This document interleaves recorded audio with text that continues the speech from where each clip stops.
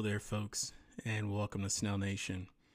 And this is a very special day. This is May the 9th, 2021, and it is Mother's Day. So just a shout out to all the, wonderful mothers out there. I know not every mother deserves a pat on the back, but you know what? A majority of them do. And, I can't help but to be a little biased about my own mother. So, happy Mother's Day to you, Mom. I love you and appreciate all that you've done. And now with that out of the way, I just wanted to just talk a little bit about Mother's Day. I mean, a lot of these holidays, they come and they go, and we just do it. We have our traditions. We have our little routines that we fall into. We don't take the time to look into, well, where did that come from? What was the first celebration of it, and how did it come about?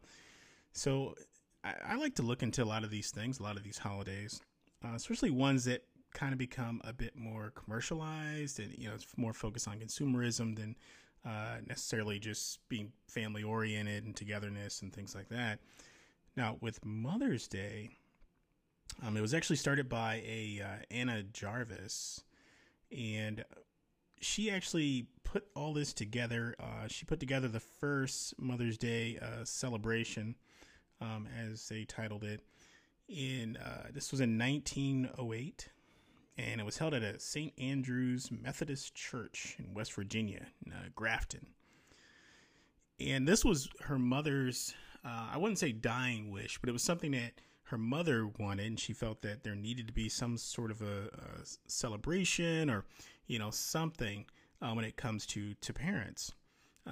That was a very important thing to her mother. So to honor her mother when she passed away, she began to be an advocate for this and for this becoming mainstream, becoming an actual recognized holiday.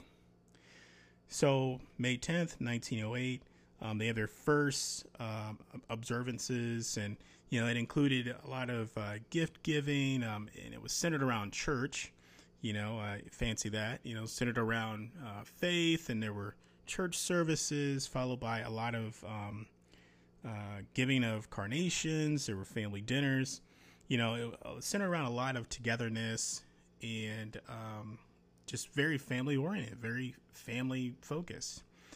Now, over the years, even the champion for Mother's Day, Anna Jarvis, she began to become disenchanted, over the 10 years, 20 years, just with the concept as it started to become more and more commercialized. When she started to see more and more like Mother's Day cards, and you've got Hallmark and all, those companies getting in on it and making their money. You have people, of course, they're pushing the sale of flowers and, very Mother's Day crafted gifts. It began to really weigh on her and bother her, but she saw the bigger picture, and she felt as though, hey, this was a great achievement nonetheless, and she just pushed forward.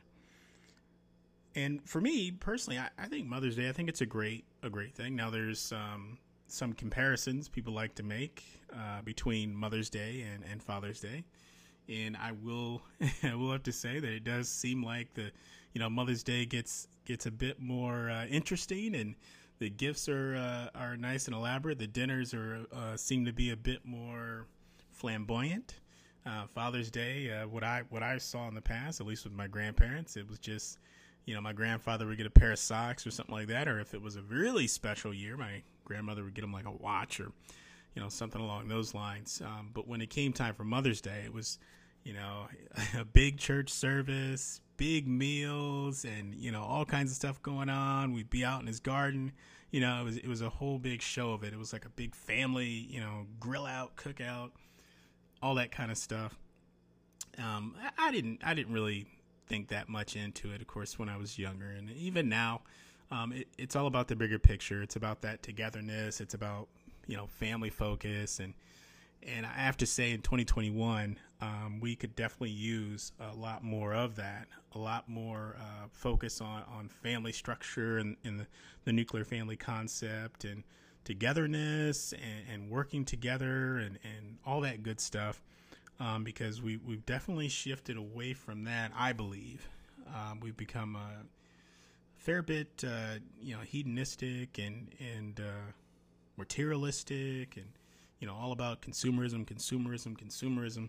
So it's nice to have, holidays like this, as long as the focus is in the right place. And this is why I actually enjoy Thanksgiving far more than I enjoy Christmas. I'm not very big into Christmas. I'm more big into Thanksgiving because it goes back to that, that togetherness and family members coming in from out of town, and you have these nice big dinners and you get to swap stories, you get to catch up. And, at least in my past, Thanksgiving was always a beautiful time. There were always some good laughs, somebody would burn the macaroni and cheese or something like that. And it would just be, a good laugh. And, you'd take the wishbone from the turkey and break it apart, and whoever gets the bigger piece, gets some sort of special request or something. Those little traditions are they might seem meaningless to some, but they mean a lot to a lot of people, and it's definitely great for the younger generations to see that type of consistency and structure. It's very meaningful, I believe. So Mother's Day, it's a great holiday as long as you just leave all that consumerism stuff at the door. You don't have to buy like some huge expensive whatever. Your mother, I learned from my mother, she appreciated the smaller, more thoughtful gifts, something I made, something I designed online, a small trinket, something with an inscription or something that's tied to, my childhood or a special memory. She valued those things far more than, my 20s. I would get her like some expensive jewelry or something like that. Throw down, a couple $100 here, there, that sort of thing. But I noticed that while she was, appreciative and, thank you, son, and all that good stuff, I could see in her eyes that there was more joy that came out from something thoughtful and memorable and, or even just being there, all those things. She valued those things more. And, I have a feeling that everyone out there has that special mother where, if it's not biological, maybe an adopted mother, a stepmother, something along those lines. And, I guarantee you she'll appreciate just the thought, even kind words or just taking a moment to have a conversation over the phone if you live a great distance away. I live a couple hours away from my mother, and we mostly communicate.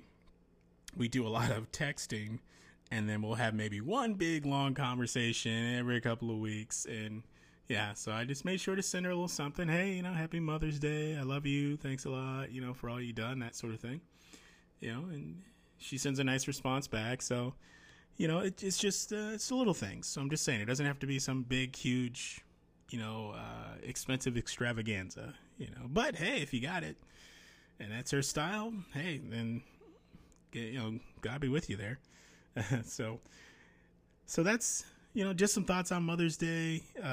Please take the time, when these holidays come up, take a look at the history. I mean, it's no secret. You don't have to go far, but just looking into, the first celebration and, how it ties internationally and how, like, even Mother's Day, it's celebrated in, I think over 40 or 50 countries recognize it and celebrate it. And, and that's a huge deal, so and I'm sure Anna Jarvis would be proud of her work, and her mother would be very proud as well.